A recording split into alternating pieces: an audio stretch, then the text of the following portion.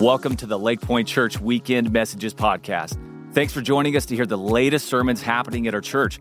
We pray that God speaks to you in a timely way through this message. And if you're encouraged by this podcast, be sure to rate, review, and share it to help get the word out.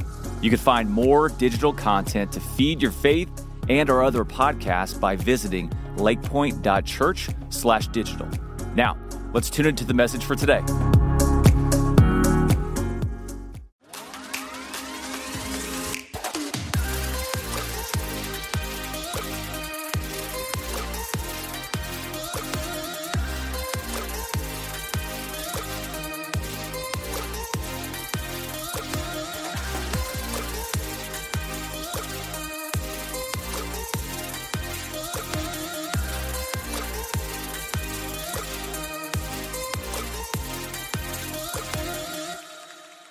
All right, great to see you guys this weekend. Thanks for being at Lake Point. Hey, I want to welcome all of our campuses, those of you that are joining us online. Grateful we all get to do this together. Love you all. Grateful for you.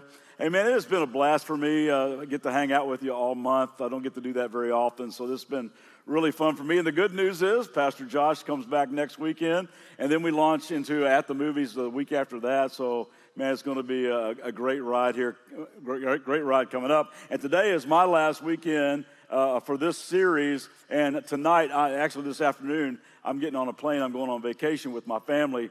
34 of us in the same house for a week.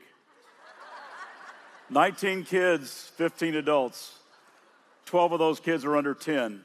And then I'll do a vacation after the vacation, so please pray for us. No, it's a blast. It is so cool to see all these cousins, these little cousins, just love each other. And I can't wait to get to hang out with our family, so I'm going to be leaving this afternoon to do that. But today we're going to wrap up this series that we've been calling Live No Lies. So we've been talking about how we do have an enemy.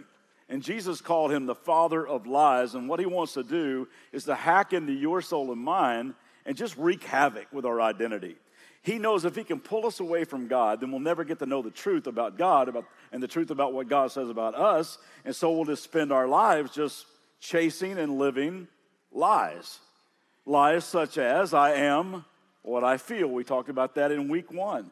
How when you and I just follow our heart, when we just follow our impulses or our hormones or our appetites, if we just do the trendy, live your own truth, then we end up making some pretty bad trades that leave us empty. Week 2, we talked about this lie. I am what people say about me.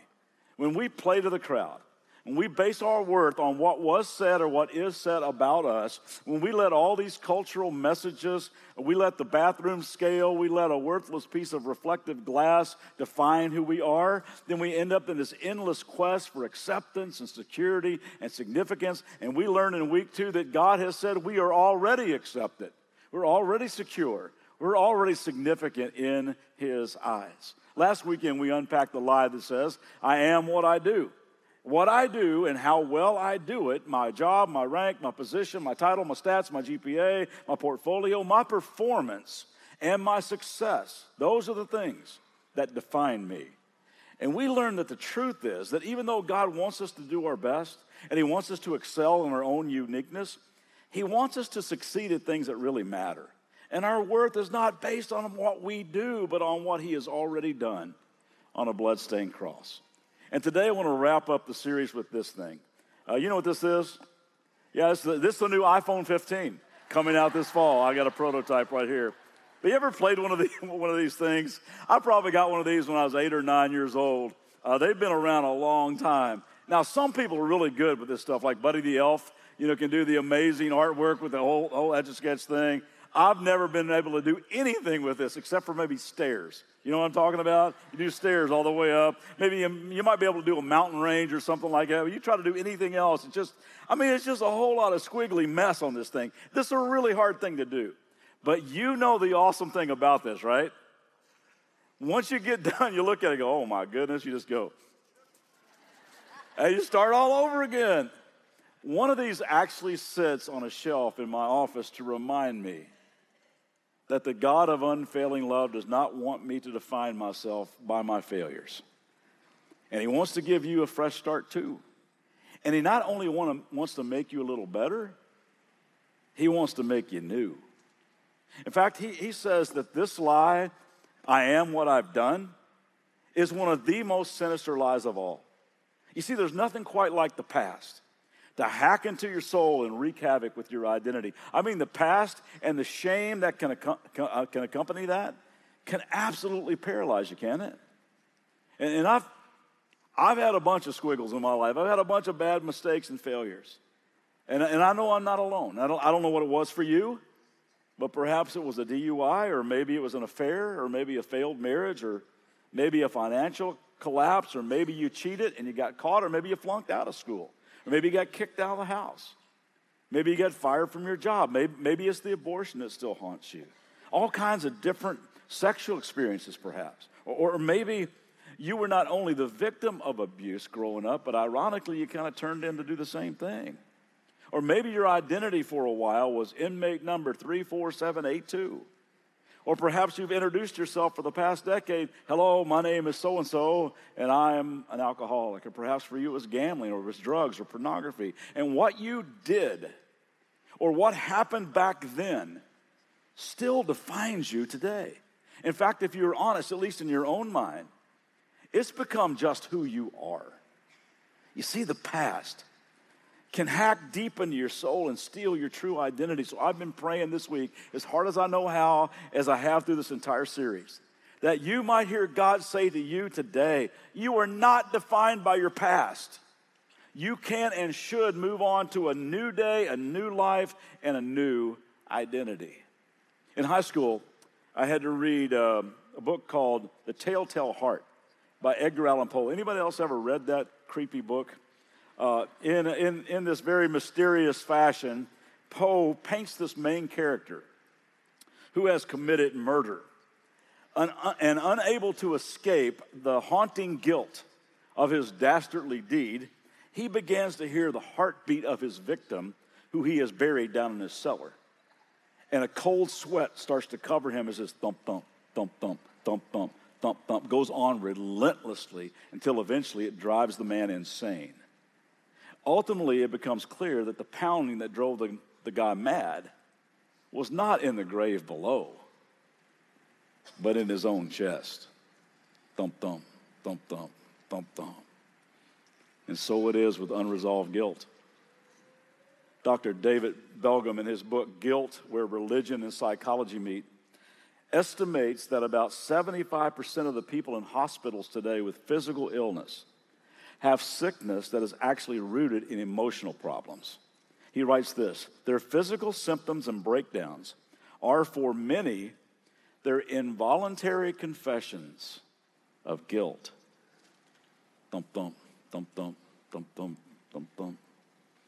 I may have shown you this before, but my friend Charlie Gerber, who is a brilliant counselor, showed me this one day, a little acrostic that he came up with on guilt. And it's been super helpful to me. He says that from God's perspective, guilt is this: it's God's unique, intentional, loving treatment. From God's perspective, it's God's unique, intentional, loving treatment. Because in its purest form, guilt is sort of like that check engine light on the dashboard of your car that lets you know that something not quite right is going on under the hood. God put that emotion in you and me to let us know that we got something in there that we need to pay attention to. But as you might imagine, the original identity thief, he takes what God made for good and distorts it and takes it to the other extreme to hack into our soul. Here's guilt from Satan's perspective. It is grief united in lifelong torment. See how that fits his agenda? To steal, kill, and destroy? Because he loves to see you and me have the past just dominate and define us. He loves to see us take guilt and just bury it deep within, to stay unresolved, thump, thump, thump, thump, thump, thump, because if we never deal with the guilt, it will eventually morph into its sinister cousin called shame. And shame is a whole other level. I saw this the other day and just went, yes. It says this: if you don't deal with your demons, they go down into the cellar of your soul and start lifting weights. They just do. If you don't deal with it, they just keep getting stronger. Lou Smedes describes the difference between guilt and shame this way. He says the difference between guilt and shame is very clear in theory. We feel guilty for what we do. We feel shame for what we are. A person feels guilt for something that he or she did because he or she did something wrong. A person feels shame because he or she is something wrong. You might remember this dumb joke, but I'm going to tell it again. A little lady walks down the street on her way to work, and she passed by a pet store every day. And there was a parrot in the window. Every time she walked by the pet store, the parrot would say, "Hey, lady." She'd go, "What?" "You're ugly." She go, "What?" It really offended her, you know. Well, the next day she's walking down the street on her way to work, walks by the pet store. The parrot in the window says, "Hey, lady." She goes, "What?" He goes, "You're ugly." She goes, "I'm not taking this." She walked in the store, said, "I want to see the manager." Manager comes out and said, "Listen, every time I walk by your store, that stupid bird in the window insults me. I'm not going to take it. You better shut him up." And the manager says, "Ma'am, I'm so sorry. I promise you he will never do that again. I'm so sorry." Next day, this is so stupid. Next day she's walking down the street. She walks by the pet store, and the parrot goes, "Hey, lady." She goes, "What?" He goes, "You know." Isn't that great? Oh, man. You know, the Bible calls Satan not only the father of lies, but it calls him our accuser. And he doesn't even need to really bring it up, does he? He just goes, you know, come on. You might hide it from everybody else, but you know who you are. Man, you're a loser, you're a drunk, you're an addict, you're a junkie, you're a pervert, you know. You're a failure, you're tainted, you're irreversibly dirty. You know, you're so stupid, you're so fat, you're so ugly, you're so lazy, you're so unloved, you're so alone, always have been, always will be, you know. Just face it. That's just who you are. And I'm telling you, shame is an extremely dangerous enemy. But you need to know this. Shame also has a dangerous enemy. It's called grace. See, shame tells me I'm defective. Grace tells me I'm valuable. Shame's greatest weapon is the fear of judgment. Grace's even greater weapon is the relief of unconditional love. Shame says that because I'm flawed, I'm unacceptable. Grace says even though I am flawed, I'm absolutely priceless. Shame believes the opinion of other people is all that matters. Grace believes the opinion of God is all that matters. Shame keeps us stuck. Grace sets us free. Shame makes us hide. Grace makes us shine. Shame is the language of the hacker. Grace is the language of Jesus, who is the redeemer of your past. I want you to see a few things. I want you to see a few things that the God of unfailing love says about your past. Psalm 103, one of my favorite verses, says this: as far as the east is from the west, as far as the east is from the west, so far as he removed our transgressions from us. Now, hopefully this will make a little bit of sense to you. This is kind of one of those aha moments for me. But let's just start here in Texas. That's a good starting point, right? We'll start in Texas, and we'll head this direction. We'll go up to Oklahoma. What direction are we going? Heading north. Now we're up in Montana. What direction are we going? Heading north. Heading up to Canada. What direction are we going? Hit the Arctic Circle. What direction are we going? All right, let's come over here. Now we're going this direction. We're down into Siberia. What direction are we going? Yeah, south. Now we're going into China. What direction are we going? All the way down to the Antarctica. We're going south, all right? Now let's start in Texas again. And let's go to Kentucky, where a lot of good people are from. What direction are we going? All right, we're going from Kentucky over to North Carolina to meet my family for a vacation. What direction are we going? We're going east. Okay, we crossed the Atlantic Ocean. We're all the way over here into Europe. What direction are we going? Yeah, we're all the way back over to, Kazakhstan. How's that? Is that how you say it? We're over there. Now, what direction are we going? Okay, now we're all the way over to China again. What direction are we going? Now we're going to Japan. What direction are we going? Now we cross the Pacific Ocean again. Now we're all the way over here to Oregon. Which direction are we going? We just keep going east. Here's what I think is cool about it. North and south meet. East and west never do. As far as the east is from the west, not the north is from the south, so far as he removed our transgressions from us. Let me show you a few more. Isaiah 43:25. God says, I, even I, am he who blots out your transgressions for my sake and remembers your sins no more. Again, God in Isaiah 44, I have swept away your sins like the morning mist. I have scattered your offenses like the clouds. Oh, return to me, for I have paid the price to set you free.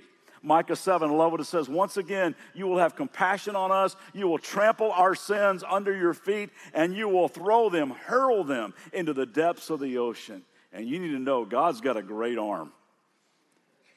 God says this in Hebrews 10:17, I'll forever wipe the slate clean of their sins. Romans 8:1, so now there is no condemnation for those who are in Christ Jesus. Colossians 1, for he has rescued us from the kingdom of darkness and transferred us into the kingdom of his dear Son, who purchased our freedom and forgave our sins. 2 Corinthians 5:17, if anyone is in Christ, the new creation has come, the old is gone, and the new is here. And that's just a tiny sampling of what God says about your past. Know that truth. Grasp that truth. Live no lies. You are not what you have done.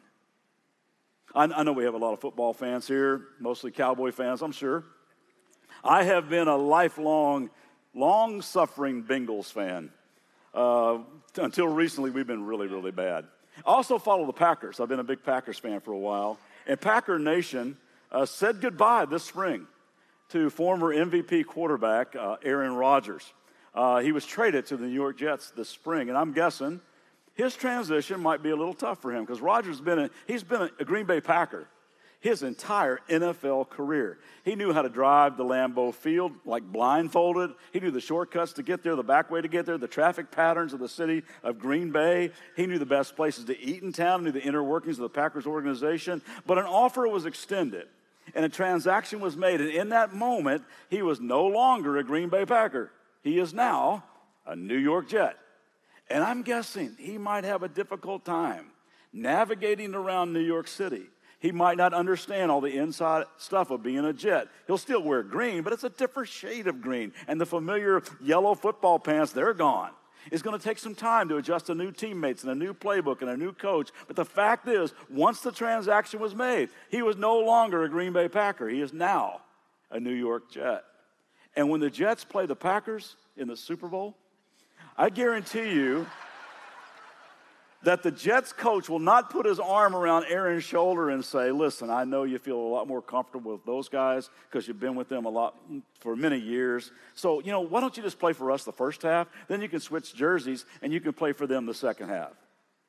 It won't work that way because a transaction took place, and when that happened, his identity as a player completely and totally changed the instant he accepted the offer. Right now, he's in the process of changing his mindset to match the reality of who he now is. And I'm just guessing there's probably days he's going to pull out of his driveway. His cars automatically want to go back to that old locker room in Green Bay. And you and I know what that feels like, don't we? Because most of us can go back to our past. We can go back to our old sinful patterns and habits. I mean, we've been there so many times we could do it blindfolded, right? And when that happens, God is saying, but that's not who you are anymore.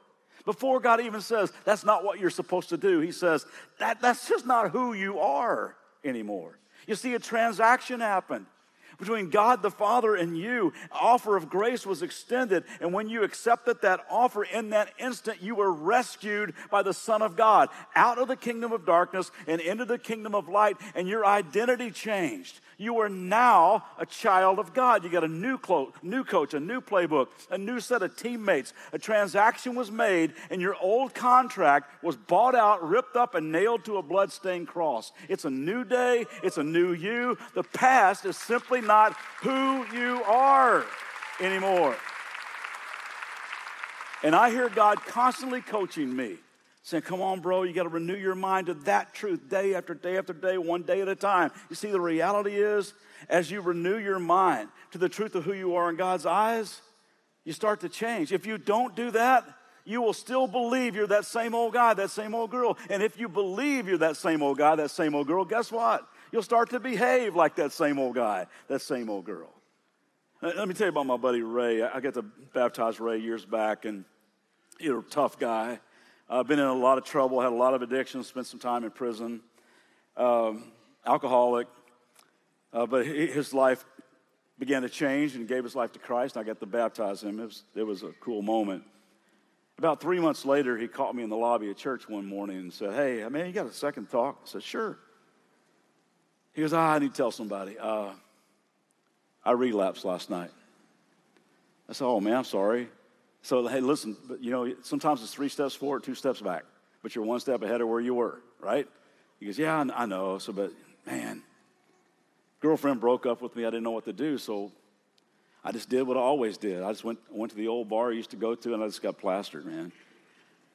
I was sitting on the edge of the bed, and I just said to myself, come on, Ray. That's not who you are anymore.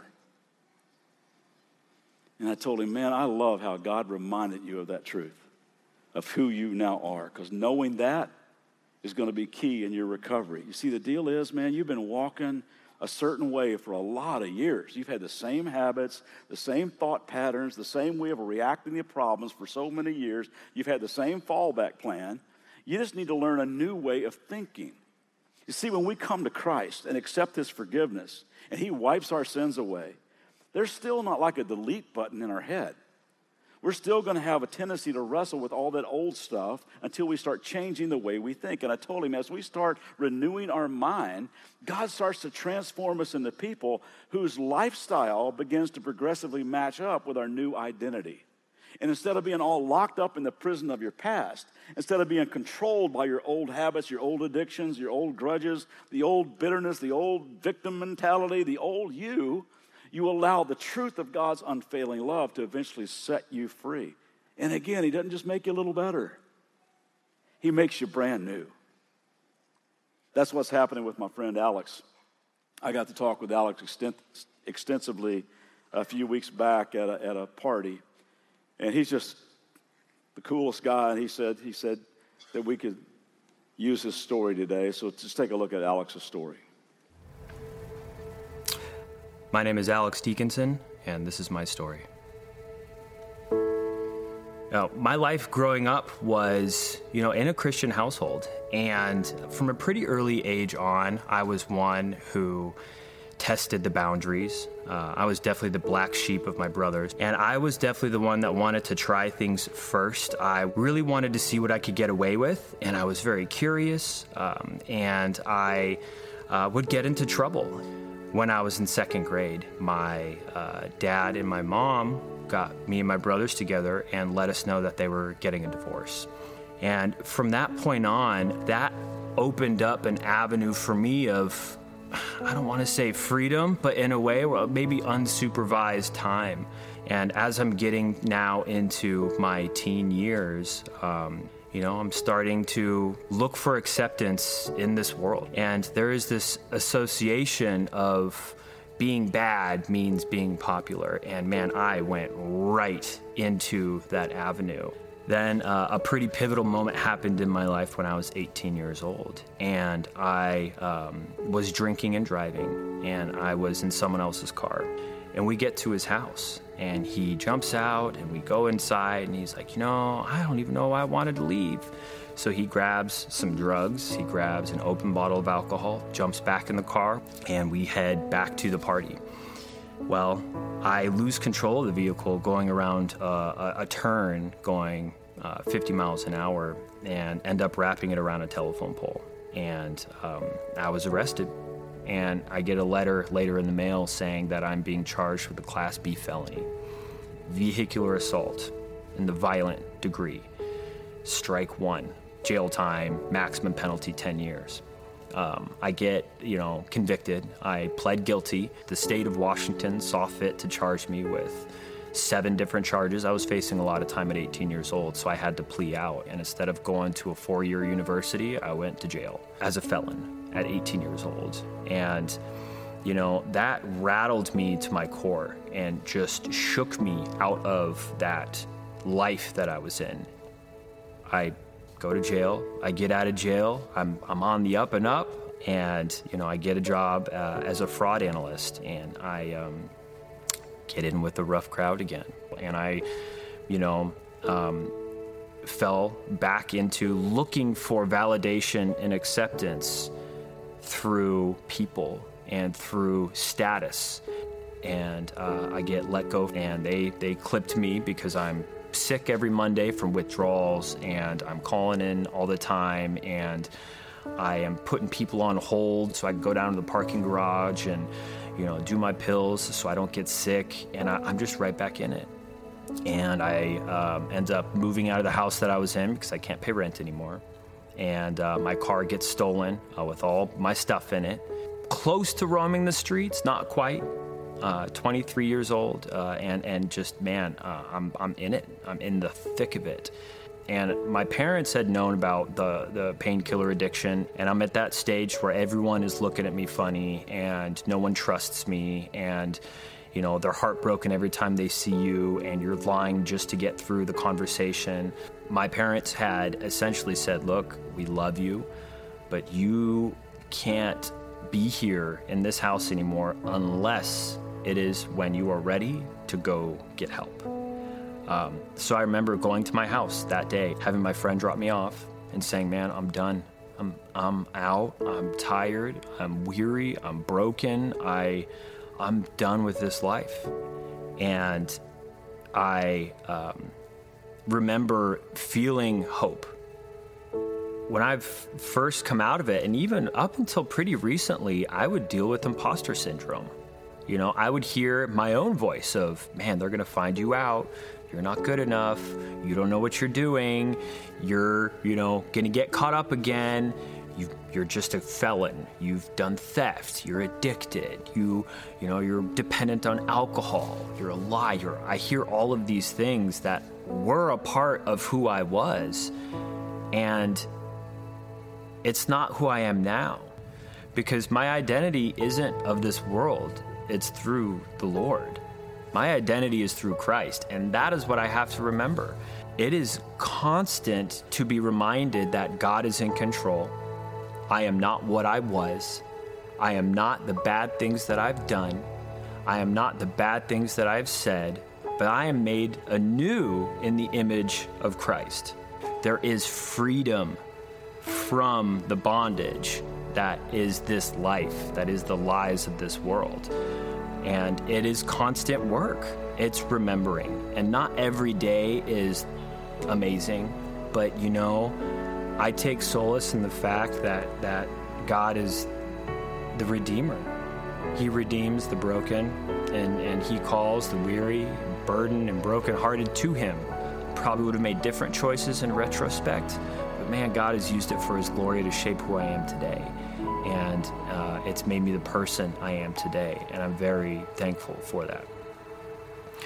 My name is Alex, and I believe that Jesus is the Christ and that He saved my life.